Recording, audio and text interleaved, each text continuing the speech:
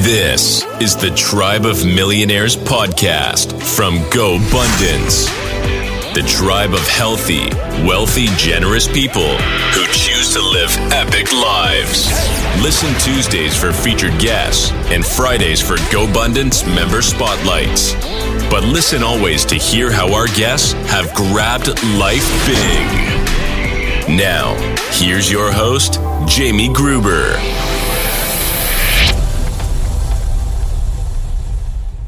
What's up, everybody? Welcome to the show. I'm really excited today. I'm a big fan of the Buffalo Bills. I've talked about this before, and I heard this guy on the radio call for the Bills, and of course, I remember him from his playing days. His name is Eric Wood. He's a former Pro Bowl center for the Buffalo Bills. Walter Payton nominated Man of the Year a couple of times, first-round draft pick, unbelievable story. And we're going to talk today a lot about all of that, plus what he's doing next, which appropriately is the name of his podcast, What's Next with Eric Wood. Eric, welcome, man. Good to have you. I appreciate it. Heck of an intro. Well done, brother. Absolutely. I'm doing my best. So let me start with, because not everybody's going to know your story. Let's go with sort of Louisville forward. So you got a scholarship offer to Louisville. Take us through your journey. I know you've done this a few times, so I'm sure you have it. I'm sure you have it pretty tight, and we'll take that and dissect it as we go. Yeah, the easiest subject to always talk about is yourself generally, because you know that story. But you mentioned I got a scholarship to Louisville, and I truly did get a scholarship. I got one scholarship to the University of Louisville. Went down there. I was a backup tight end on our high school team as a junior. I put on a bunch of weight for my senior season. Ended up getting a scholarship to Louisville. I kind of went in the offense in the line of scrimmage. So I went from tight end on the outside to tackle, and then ended up my redshirt freshman year starting as center for Louisville. Played 49 straight games there. Played for a guy named Bobby Petrino for the first 3 years. Learned a lot of lessons from him. His name's been tarnished a little bit. A lot of it he brought on himself, but just learned a tremendous amount about being a man, and you're either getting better, getting worse every single day. I say being a man, maybe not modeling what, dad and husband, whatever that may be. And he did that as well at times. I don't want to undermine that part of him. Just, I know people on the outside listening would say, well, is that the same guy we saw in Atlanta and Arkansas? But I'll tell you what, there's a lot of guys nowadays. There's a lot of college-age kids nowadays that could use some Bobby Petrino tough love to kind of take you to that next level, whether that's your next level in sport, business, just the daily demand and grind. I don't often honor him on podcast, and for some reason, it just hit my brain today to kind of give him some encouragement through my words there. But learned a lot from him. Ended up being a first-round draft pick to the Buffalo Bills in 2009, and just truly a dream come true there, and get to play for your beloved Bills. And right. When I went to the Bills, they were 8 years into a playoff drought. I would play there for 9 more years of that playoff drought, which at the time was the longest in professional sports. Yeah, absolutely. And how do you got one scholarship offer from Louisville. And from there, like you said, you moved inside the line and then got drafted, first round. You were the mid first round pick, late first round pick, I think, for the Bills, if I'm not mistaken. Yep. How do you go from, barely getting a college offer and then, the movement that you made to a first round pick in a short period of time? What are some of the things that you did? Was it goal setting, visualization? What are some things you did to kind of do that? I think I did some of that stuff naturally, but I'll tell you what a few turning points for me was. So, I'm a man of faith, and I'm not going to shy away from the fact that there was opportunities that were put in front of me by the grace of God, I'm assuming. I played at a high school where a lot of guys were getting recruited and getting college scholarships. So there was college coaches around. If there was no other guys on my high school team getting recruited, I would have never got recruited. They would have never noticed me. There would be no reason to come to the west side of Cincinnati to Elder High School if there wasn't other really good ball players. So I was fortunate of that. And I was fortunate of so many deals. I went into an offensive line amongst 4 guys. So my first year starting at Louisville, my left guard and left tackle, my right guard and right tackle all played in the NFL at least for a short stint, some of them for a long career. That's lucky. That's a great opportunity. That's for me to be surrounded by people. I think I had great mentors. I learned from a lot of guys that I played with. I learned from a lot of incredible coaches. There was a lot of hard work along the way. And I think by continuously pushing yourself out of your comfort zone, you create habits of being able to push yourself to the limits that pay off all throughout life. But you talk about goal setting.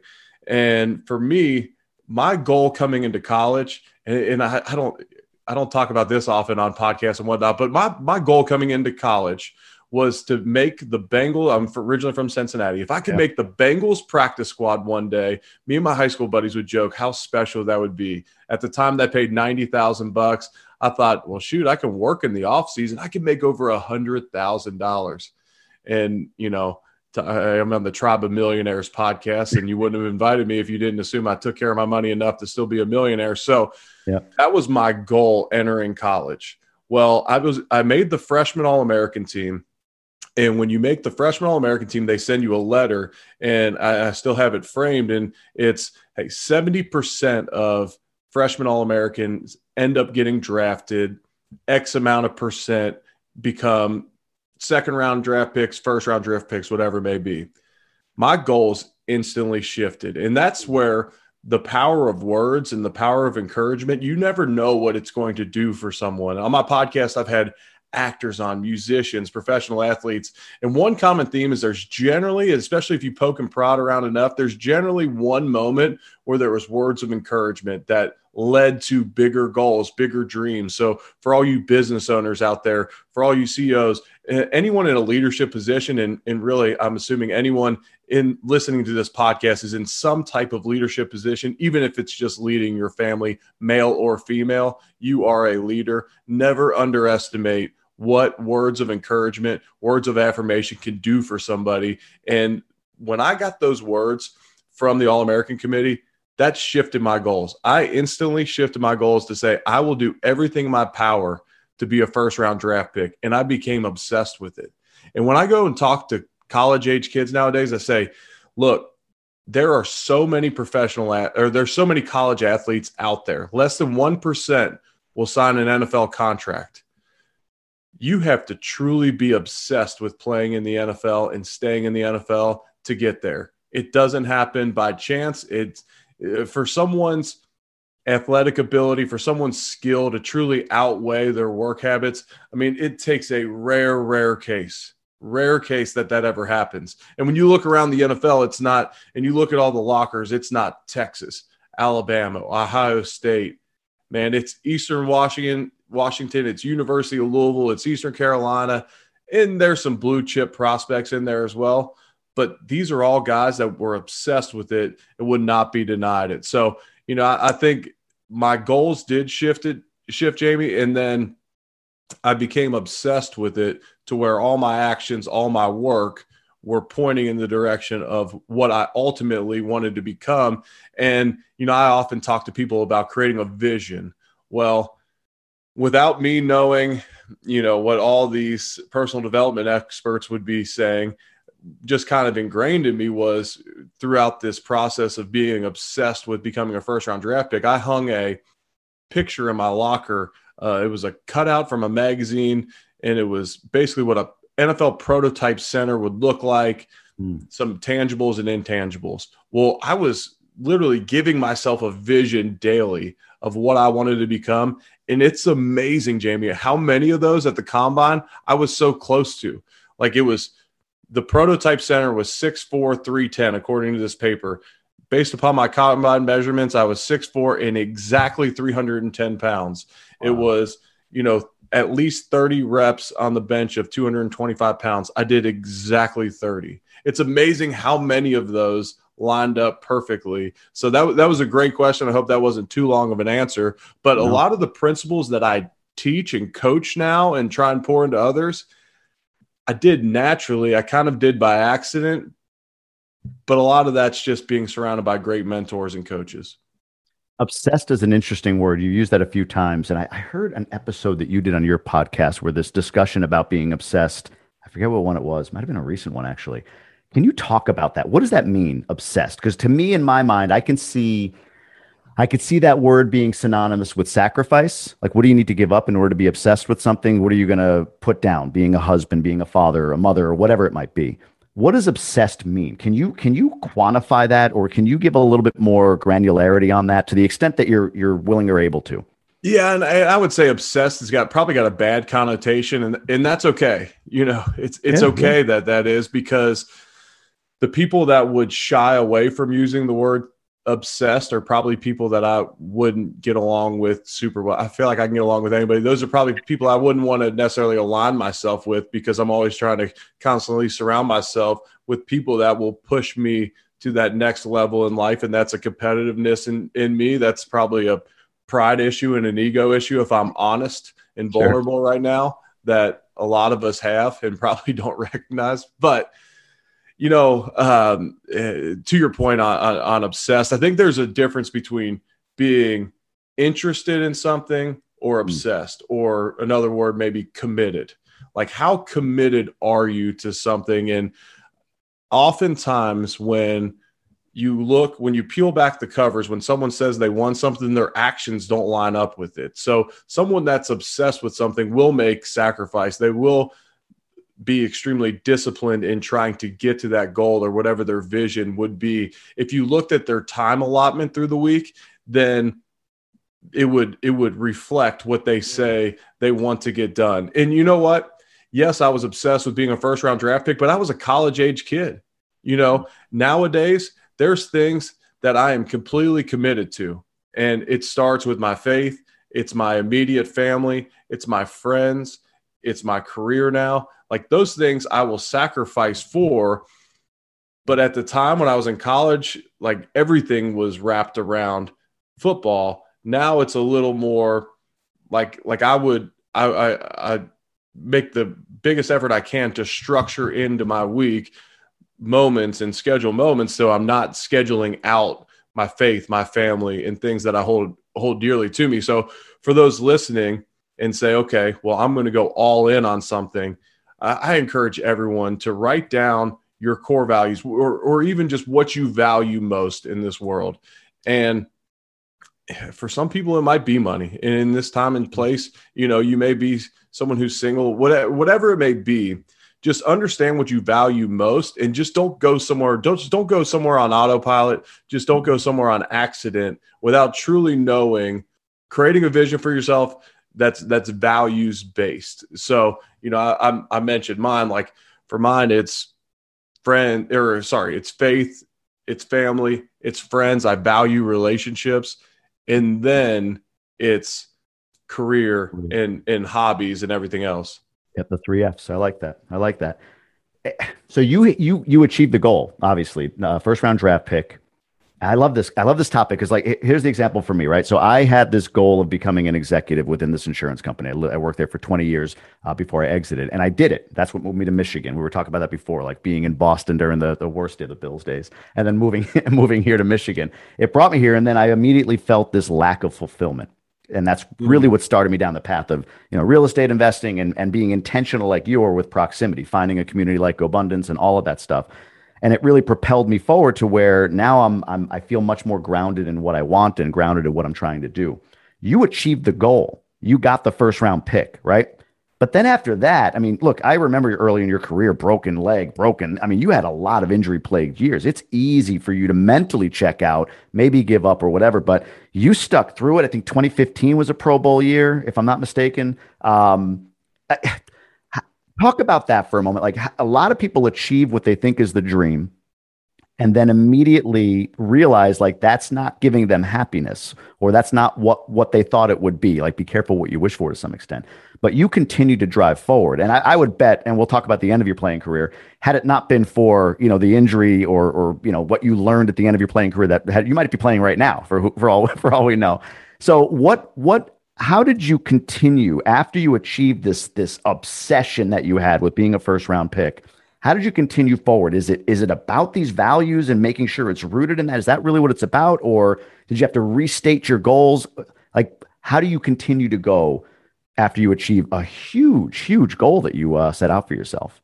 Yeah. I think for most people, it's just never finish, and then it's move on to the next thing. Okay. What's that next level of achievement? And that can be such a slippery slope in life. If you put all of your, self-worth into what your next achievement's going to be, it's it's a never ending path. I became a first round draft pick. Okay, now I got to be a starter. Okay, I'm starting in the NFL.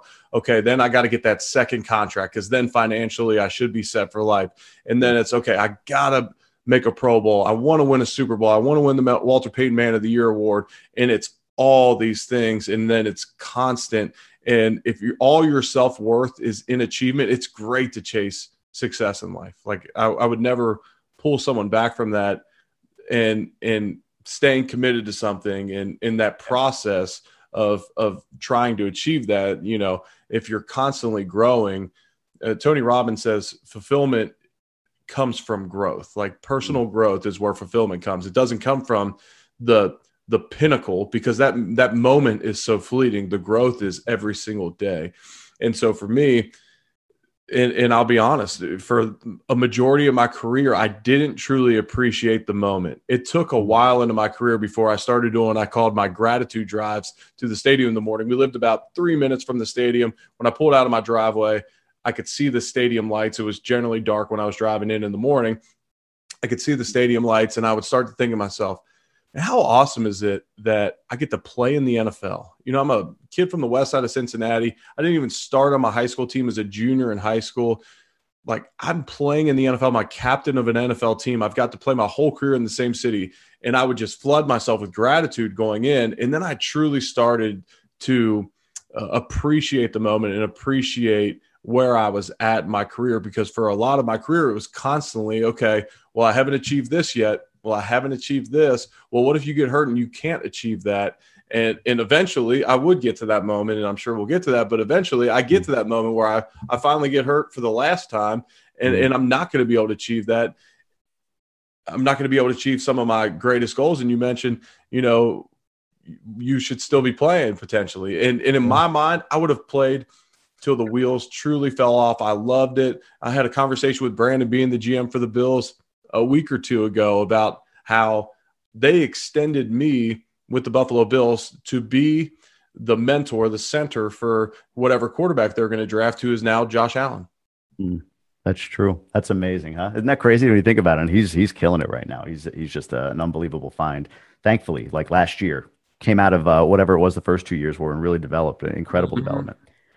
I want to talk about the end of your career, 2017, in a moment. But one thing you mentioned with Brandon Beane, this culture in Buffalo, and I think this speaks to sports, and we always have these great parallels of sports in life and sports and career, sports and corporate, all that stuff. But you, for years, were with a franchise that just seemed like it couldn't get out of its way, with an organization, a culture that couldn't get out of its way. I mean, speaking of living in Boston, I remember a Monday night game. I think this was when you were there. I think it was Leotis McKelvin. The Bills were up. They were going to upset the Patriots, and on the like the last kickoff of the game, this terrible fumble, and they just found a way to lose. And it felt like that was the culture of the team. I'm in Michigan. You hear this about the Lions right now, right? Like some of these teams go through this. In your last year, you made the playoffs, and you had, I think it was the first year for this new regime, this new culture. Can you contrast and compare what you saw for the prior 7 or 8 years of your career, that culture? What was it about it that just didn't allow you to get out of your way versus what you saw in 2017? And now, you get to see it being the color man for the radio, for the Bills radio network. What's that difference? What makes for a winning culture versus that can't get out of your way culture from what you've seen? Yeah, there's so many different cultures that you could set up, and it's generally instilled by the head coach.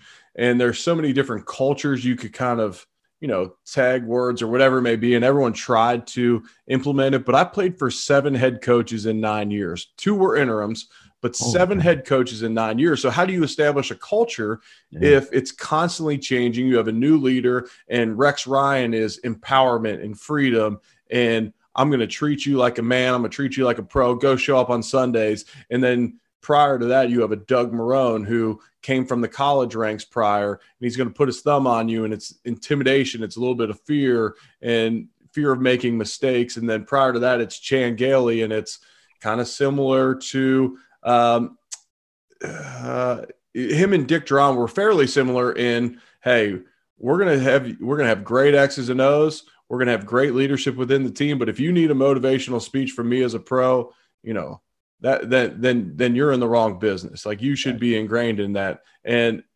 all those coaches I appreciate. But when Sean McDermott came in, Sean McDermott said, these are the types of guys that we are going to coach. If you're not one of our guys, you are gone. They traded away. Everyone thought we were tanking. I'm sure you did as well. Yeah. We traded away our previous 3 top draft picks when they came in, which is insane to do. But he said they're not our type of DNA. And I looked at Sean one time and I said, well, then I guess talent isn't in your DNA because these are 3 of the most talented guys on our team. Yeah. But that's the team that breaks the playoff drought. And it was because we brought in guys that were going to, fight till the end, the guys that were reliable on a day-to-day basis that you could count on each and every week to know the playbooks and show up every Sunday.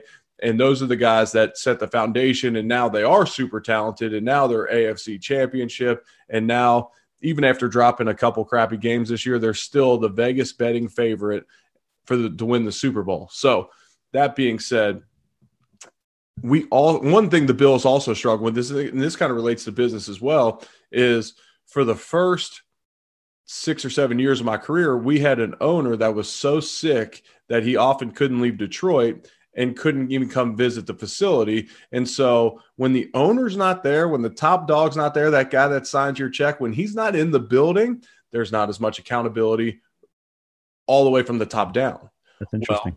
Yeah. Terry Pegula and Kim Pegula, they are there all the time. They're very intentional. They ask the players, what can we do to make this a better experience for you in Buffalo? What do you need to be able to succeed? Well, you appreciate people like that more. You also, when they're at practice, maybe you could just go a little bit harder. When they're standing on the sidelines before the games, maybe your warm-ups will touch better, because at any moment in the NFL, you could be kicked to the curb unless you're one of those rare, maybe 3 to 5 guys on the team that are worth more cut than you are on the team, because they'll have to give you a big old check to walk out the door. Most players in the NFL are not like that.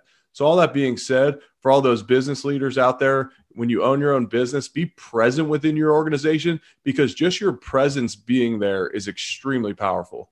I love some of the terms that are coming. You're talking about proximity, accountability, gratitude. I just had a guy on yesterday, Dr. Benjamin Hardy. I don't know if you ever heard of him. He's an author, wrote a book called Who Not How, and more recently, The Gap and the Gain. And it's based on Dan Sullivan teachings. And what you talked about when you were leaving your house 3 minutes away from the stadium, being, thankful for the fact that you're there. You're not focused in the gap where you are now to where you want to be. You're focused in the gain, where you've come from to where you are now. And that's just, it completely converts your mindset. It completely converts everything. It makes you happier. And when you're happier, you're going to do great things. So I love the lessons that you've gotten from your playing days. And I want to go to now the end of your playing days. So 2017, if you want to just sort of talk about, because I don't remember, as a fan, I don't remember there being like a moment where you were injured, but then suddenly there was the news that you couldn't play anymore. So can you just walk us through that? Yeah, there was no moment that I was just injured, and because I was the only player on the team to play every single snap that season, one of the only players in the entire NFL to play every single snap that season. Hard.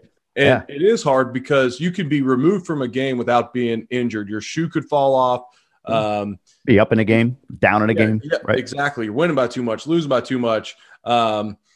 There's just so many reasons. A chin strap could break on your helmet. Like, there's so many reasons that you could leave a football game without being, even if you're injured, and the injury rate in the NFL is 100%. Some injuries are just a little worse than others, and you have to miss some time. That being said, I was the only player on the team that played 100% of the snaps in 2017. We make the playoffs, so we break the longest playoff drought in all of professional sports, which I'll never win a Super Bowl as a player, but that sure felt like winning a Super Bowl. To get that monkey off our back was truly special. I signed a contract extension before the season. When everyone thought the Bills were tanking, I put my faith and trust in Brandon Beane and Sean McDermott and said, you know what, guys, I'm with you guys. I could never leave and see you guys have success without me, so I'll just stay, and I'll help you guys get over the hump any way I can. And so that was truly a special season. We get over the hump. We end up losing in Jacksonville, and I'm as competitive as it gets, but that was, for the first time in my life, I went into a football game and I could almost acknowledge that it was a win-win, whether we won or lost. And the only reason I say that is, and I was fighting to win, and I truly wanted to win. And when you hear the story, my wife wanted us to win too. But my son was going to be born 2 days after that game. If the Bills won, I was likely going to miss the birth of my son. If the Bills lost, I would be there for the birth of his son. We ended up losing in Jacksonville. Everyone's got to take an exit physical. I go into my exit physical. I said, hey, look, I'm the only player on the team that played every single snap. let me go for the off season. Just clear me for the Pro Bowl. I'll be on my way. And they said, Eric, you had some stingers this year. Get an MRI on your neck. I said, my high school buddies got stingers. And for those unfamiliar out there, you take a shot to the head or neck area. It messes with the nerves. You get some numbness in your hand. And it can be, some are worse than others. It can last anywhere from a couple seconds to maybe 10 seconds, but the feeling comes back because it's truly just a nerve deal. And then the feeling comes back and you proceed as usual. Oftentimes you're not even sore from it. Well, they said you had a bunch of stingers this year. Go get an MRI on your neck. Apprehensively, I got the MRI on my neck just because I thought this is a waste of time. But I get an MRI on my neck, drive back to Louisville. 2 days later, I'm in the hospital room. We're in the delivery room waiting on my son to be born. I get a call from the doctor in Buffalo, and that moment would be the end of my career. He would inform me that at C2, C3, there was disc and bone sitting into my spinal cord, and they're not sure why. I wasn't like Ryan Shazier, who was laying on the field motionless that year and still trying to gain back motor function to this day. They're not sure why that didn't happen. They said, you're extremely lucky, but you will never play football again. You'll never pass a physical, even if you try with another organization, and consider yourself lucky that it wasn't worse. And so in that moment, just wrecked us. I mean, my wife started crying, and nurse comes in and she said, honey, it's not going to hurt that bad. And she said, it's not about the baby. And we still laugh to this day about that, I guess. Sure. Maybe I laugh more than she does. But it put us kind of on a roller coaster ride. Like I said, I had just signed a contract extension before the season. We owned a house in Buffalo. Like half the year my wife was up there, probably 8 months a year I was up there. And that was a big part of our life and something I wasn't ready to let go of.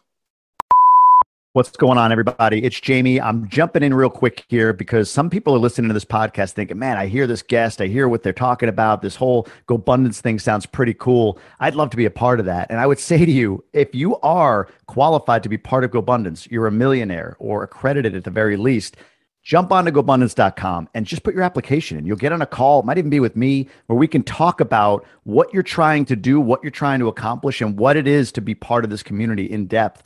Would love to have a conversation with you about that. It's been just so life-changing for me. And for those of you out there that are saying, yeah, sounds great, I would if I were a millionaire or if I were accredited, but I'm not there yet. We've got that now. We've built a program and I run it. I love being a part of it. I left my job for it, called Emerge and Ascend.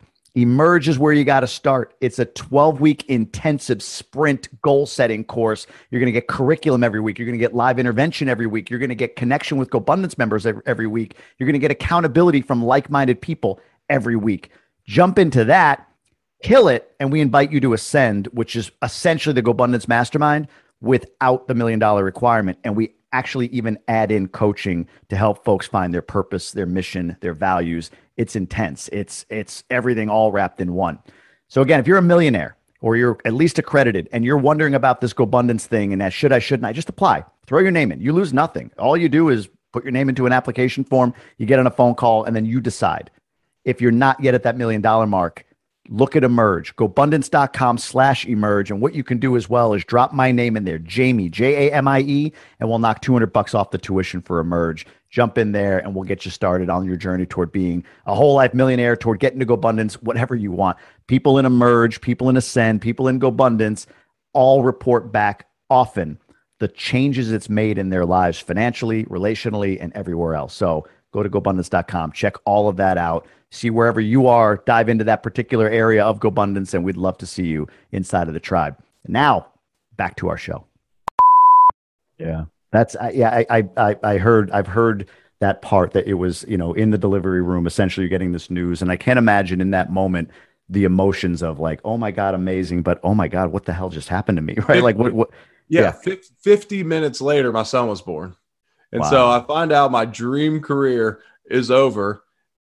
And then 50 minutes later, my son is born. He's healthy. He's this beautiful little baby boy. He was our second. Our daughter, Grace, is 3 years older than him. And, I come from a family with my little brother had severe cerebral palsy, passed when he was 11 years old. Even just having this healthy baby that we get to hold, like, I truly appreciated that. And it takes everything away for the moment, but eventually life settles back in and you realize shoot, I need to tell everybody about this, and it's not going to be fun. It's not going to be easy. And I need to figure out what the heck I'm going to do next. Yeah, it's a great segue because I mean that's life happens for you, as you know, right? That's a key principle, and what you're doing now is really exciting. One quick question as an aside: how I don't know how fragile is this for you? Like if you bump into something, could it be game over? Like I'm just kind of curious, not being funny, but honestly, like how fragile is this? Because it was like you said, you could easily have been paralyzed. Do you have to watch what you do on a day-to-day basis? That's a great question, and something I asked myself. I'm like, well, if this is so dangerous, can I never play basketball again? Can I still play golf? Can I do water sports on the lake, which I love to do? And there's some restrictions. Like I'm not supposed to wakeboard. That's pretty intense. Yeah. I shouldn't jump off of cliffs into the water and stuff, any like high impact. But every 6 months I get an MRI on my neck, and the disc is starting to pull off of the cord. They're monitoring it pretty closely because, not to get too in the weeds on this, and maybe there's some out there listening, message me on Instagram if you know more about this than I do. I'm at Ewood70, but there's callousing and there's bruising. The spinal cord and bone were the disc and bone were into the spinal cord. Because I didn't have permanent strength loss and numbness.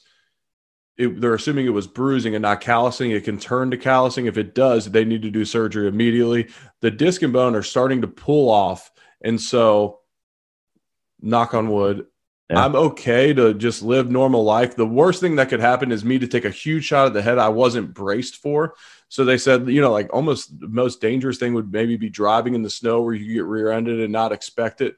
But it's not like I have to walk around on pins and needles all my life. Football is probably just the most violent sport you could possibly play, and you're taking enormous shots to the head and neck area. Yeah, no doubt. I was going to say you had a pretty, and you were a brawler, man. Like you weren't the kind of guy that was technique only. Like you, I think, took pride in like mauling people. If I remember right, that's what makes it fun to play offensive line. Like we don't score touchdowns. Physically dominating someone is half the battle. And I've lost a lot of weight since I've been done playing, but I still work out and try and look good because I tell my wife all the time. I said, I may not be able to fight anybody ever again, but I at least need to look like I can kick someone's tail in case Grace walks home with a boyfriend that's kind of big. Like I need to be in good shape. And this is funny. I don't think I've told this on any podcast, so you're in for a treat for this one. So there we go. You like even before COVID, you weren't supposed to walk your kids into kindergarten at my daughter's school, like because if everybody did it, it would be way too hectic. They don't have the parking for everybody. But I would always do it. And I was broadcasting for ESPN and the Bills that year. So I was gone 4.5 days a week. So I'm like, you know what? The day I get to take her to school, I'm going to walk her in there. And when I give her a kiss at her door, and I'd be nice to everyone going in there. And a lot of people are Louisville fans, so they recognize me. And I try to be as sweet as I can so they don't kick me out. But I'd say, Grace, I love you, girl. Spread joy today. We do our thing. And I'd say, and why does Daddy walk you to your class? And she said, so everyone in here knows I have the biggest, baddest daddy in school. And I said, and don't you ever forget it, baby. And I'm like, because like I don't have any sisters, and I don't really have any like I'm like the one thing I'd always been told is like you want your daughter to be confident and secure, like obviously know her dad loves her mom, but like and feel protected. And so I'm like, all right, well that's the only way I really know how. That's funny, man. I don't know. I'm glad they're healthy. I have 2 boys, and I'm thank God I do. First of all, I'm 5'7", 160. So yeah, you can still take me, bad neck and all. Although I know where to hit you now. At least I can go right for the neck if I get into a brawl with you. But having 2 boys, like I have 2 sisters. The pressure my parents had, or felt like they had, of with girls and everything. My dad, Thankfully, I don't have that pressure because girls, one, are way too smart at a young age. They pick up on stuff and they think about what you say. Whereas if I tell my boys, like, just run into the wall, they'll just do it. They don't really think about anything. I love that about them. And the funny thing is we probably don't put enough pressure on ourselves to raise our voice correctly. You know what I mean? And because you're like, well, I want them to figure it out themselves and they need to be tough. And it's like, man, we live in this culture now. It's like almost we should be like, hey, it's cool to show emotion. Like it's okay to cry. We get these like, what they say, like everyone's got daddy issues. You either had a great dad that you feel like you could never live up to, or you had a piece of crap dad that you feel like you have to outprove or you have to do better than. It's like all of us have daddy issues. 100%, 100%. And my wife is the balance there because to your point, yeah, I mean, my upbringing I know was different than my sister's just because my parents saw roles differently in that time, right? Like at the time, you're girls, you're going to be a wife and a mother one day. You're a man, you have to go out and earn, right? So we were treated differently. We just were not in a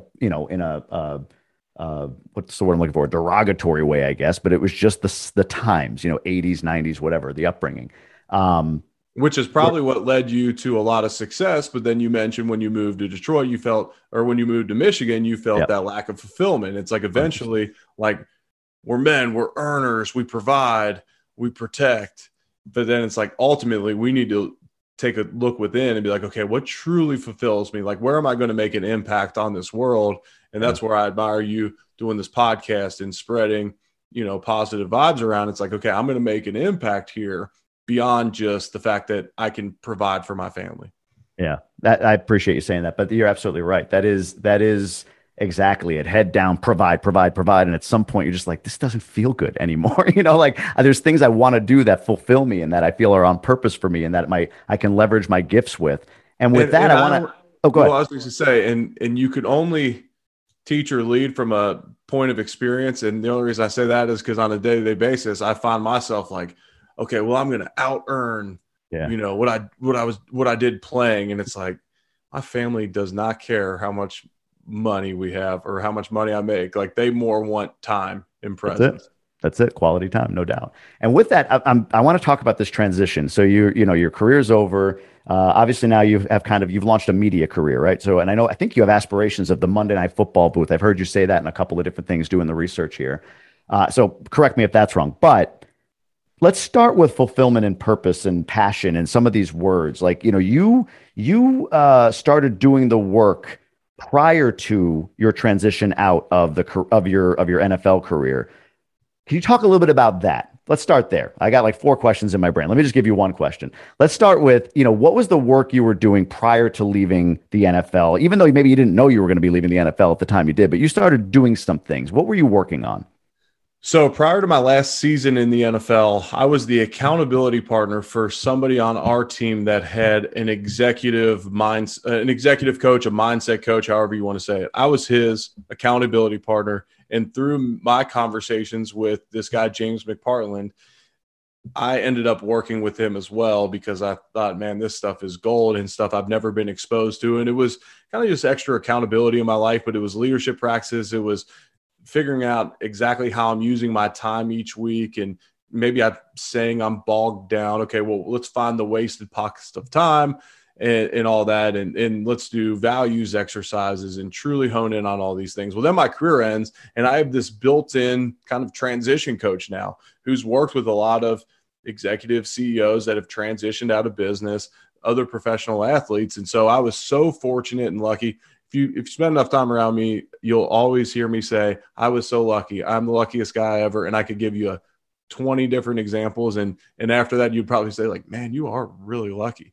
But, and then I always say, and then if someone uses that against me, it's cool if I say it. If someone said it was me, then I would say, well, I worked for this. Luck is preparation meets opportunity, so you can run both ways with that. But so lucky and so fortunate to have my work with Mac. And then as I transitioned out for the first time in so long, I had this period of obscurity from when I found out about the injury until the Bills finally released me, which was a lot of salary cap complications.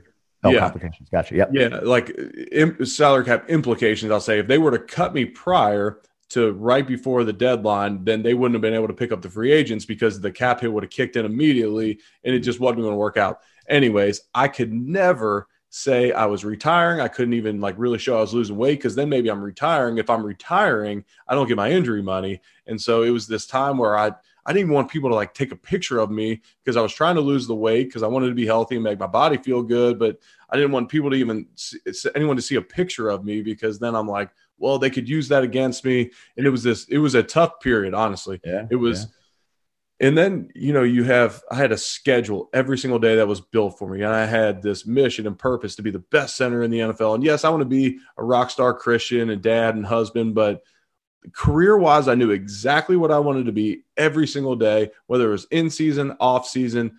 I knew exactly what it took. And a lot of times the schedules were built for me. Well, now I have no schedule. I don't know what I want to be. Yes, I want to be a dad and husband and a Christian, and I devoted a lot of time to that. But ultimately, men need something to pour into, something that they're passionate about. And that's what I tell a lot of people in transition nowadays is find something you're passionate about. It doesn't necessarily have to bring monetary value, especially not at first. If you create value for other people, especially if you create value for valuable people, you will be rewarded financially. But don't let that be the driving force, especially if you're transitioning from a place of, as a former professional athlete, or maybe the people listening to this and the Tribe of Millionaires, like, don't let money be the thing that says that's what your passion is. Find your passion and then find out how to monetize it. But man, you have to do some deep soul searching in those moments when it's ripped from you, like it was me. Because I always said, and hopefully this speaks to someone on this podcast, but I always said, if you were too worried about what you were going to do after football, it would come a lot sooner for you. So for you out there that are saying, like, I can't wait to retire, we're going to move to Florida or California, we're going to do these travel plans, and you're too worried about that, and you're too worried about what am I going to do next, you're probably not living in the moment enough to maximize your potential here, and you're going to leave something on the table.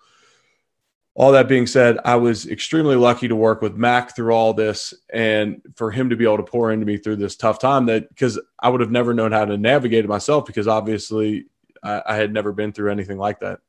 That's a lot of gold in there, man. I love the discussion of passion. Always intrigues me and interests me. I'm very careful about that word recently. Like in the last couple of months, I've become very careful, and really just the power of words generally, right? We're linguistic beings, so how words matter. And passion. If you look it up, I don't know if you've ever looked up the definition of passion, but it is an unsustainable emotion. That's what passion is, right? So I think when I think of passions, I've got a boulevard of broken dreams of passions that last a weekend of me being into origami or whatever, all the way through months of some level of real estate investing or something that I thought I wanted to do in real estate investing. And it's like, why don't these things stick? Why do I kind of fall off of them? And what you've talked about is the core values, purpose, all of that. I believe you have to know what that is, what your gifts are, what you're truly gifted with. And from that, derive your passions. You have to have a foundation, like coming from something, not just, I want to do this today and then this over here. And, oh, I love this so much. Passions will fade. The definition of the word is that they will, right? It's an emotion. Like any emotion, we're never happy forever or sad forever, right? So I love what you talk about with core values and purpose and everything else like that. With the transition over now to the media company, early on, you set a goal to be a practice squad player for the Cincinnati Bengals, right? And obviously that goal changed, as you talked about, once you kind of got more enlightenment with that.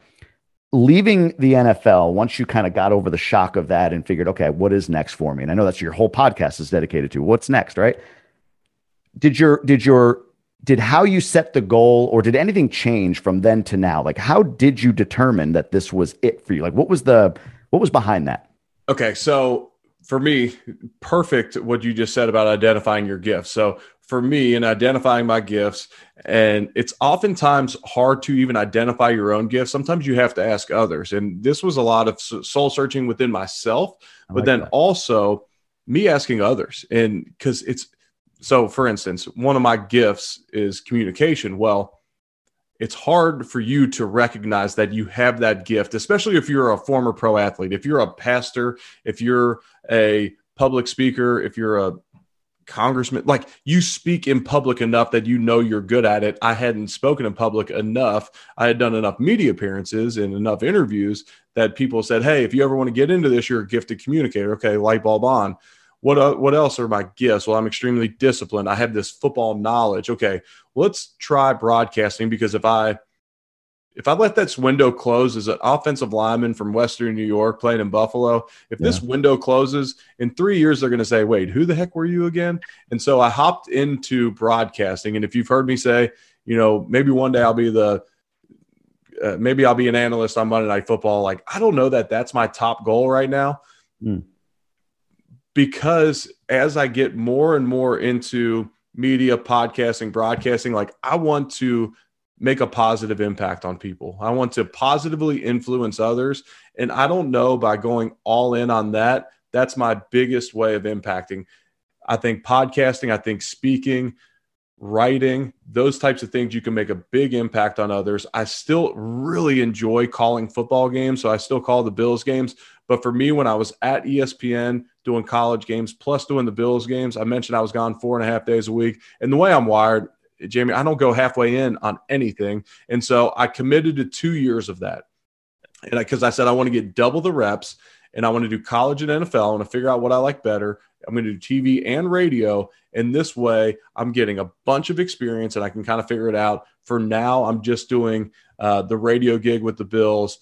And then I'm doing some performance coaching over at U of L. So through my podcast of finding out what's next for me, I got introduced to all these people in the self-development space, these coaches, these speakers, these authors, these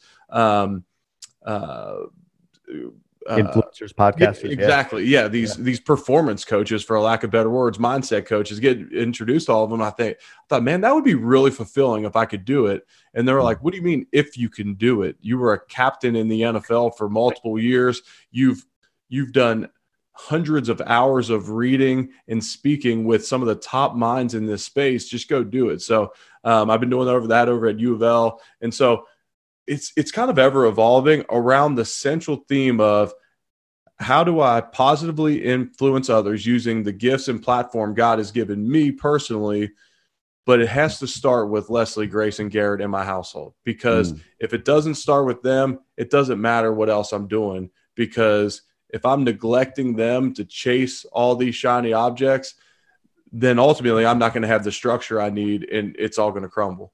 That's so insightful, man. I struggle with that, being honest and vulnerable, like leaving my day job, which I've been conditioned to be for so long, and then taking, an entrepreneurial path and, finding purpose, and to your point, adding value in this way. I love doing this. I have a great time meeting people and, hopefully asking questions that people resonate with. But I'll be honest with you, I really don't care. These are questions I want to know. I'm just my own curiosity. I get to explore with the guy who's performed at such a high level.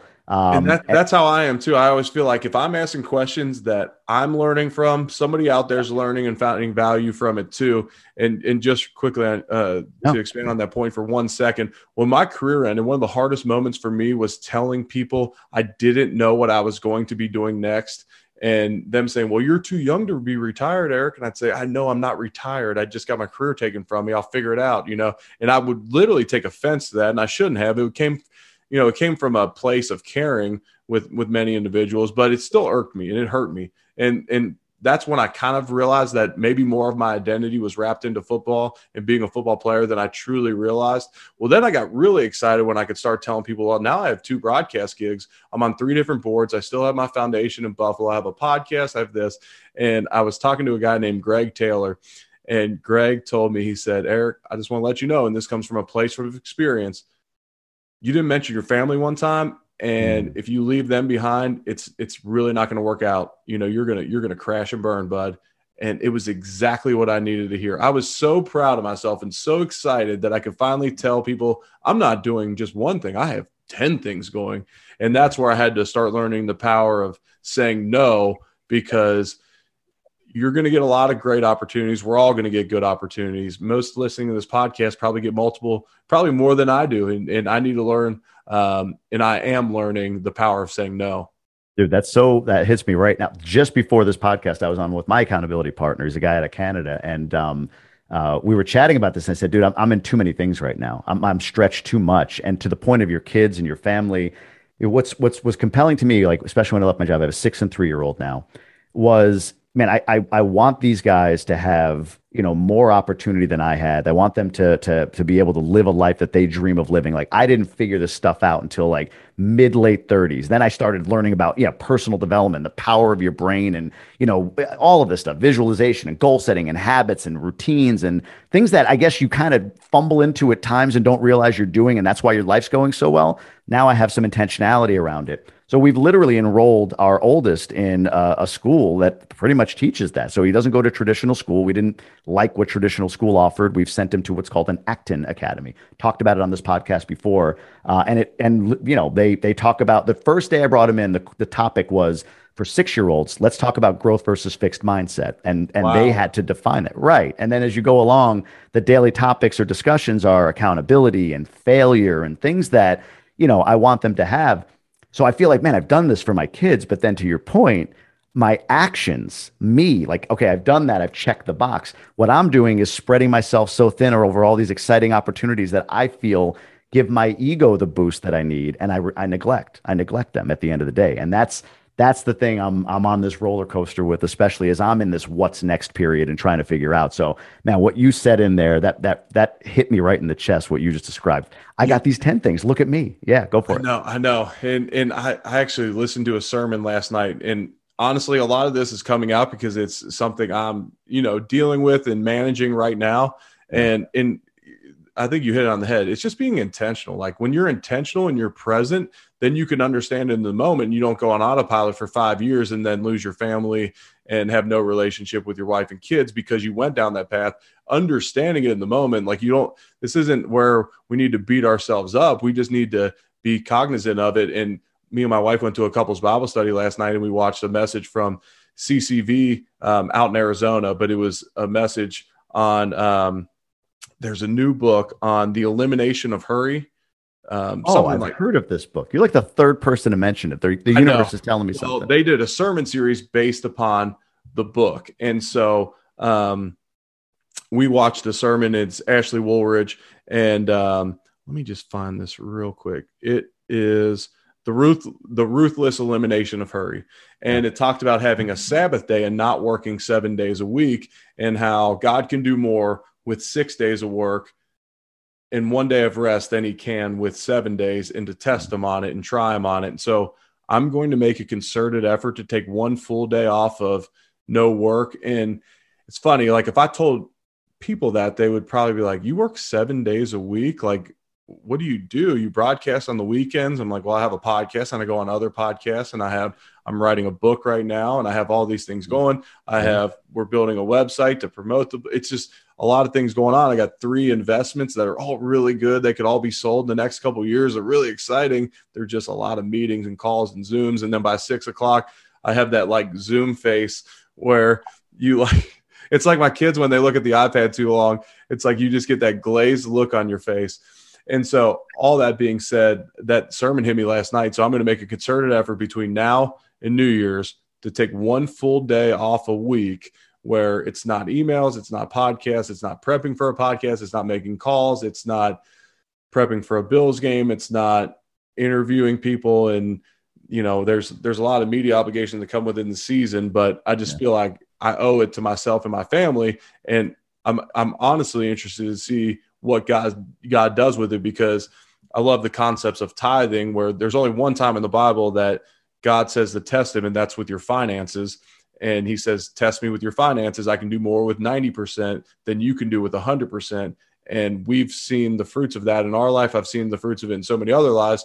And so now I'm interested to try this Sabbath principle and quit working 7 days a week. It's funny. The revelation I had, months back was whenever I got quiet time, things seemed to shift. So my wife and I talk about intentional. My wife and I exchange solo weekends every quarter now. So this is like Friday to Sunday, no kids, no wife, me. I get a room in a local Hampton. That's what I do. A Hampton Inn, like literally a mile from where I live. I'll get a room there Friday to Sunday. My wife goes to like the W Hotel in Fort Lauderdale. Good for her. Good for her. But that 3 days, man, like to your point, Friday for me is like oh shoot, let me reply to that email and check that text, and you're still in it. Like you can't just stop, or at least I can't. But by Saturday, you just start to, as long as you're not, you're committing to, I'm not going to watch Netflix, I'm not going to do these things. Like you get in a workout, you meditate, you read.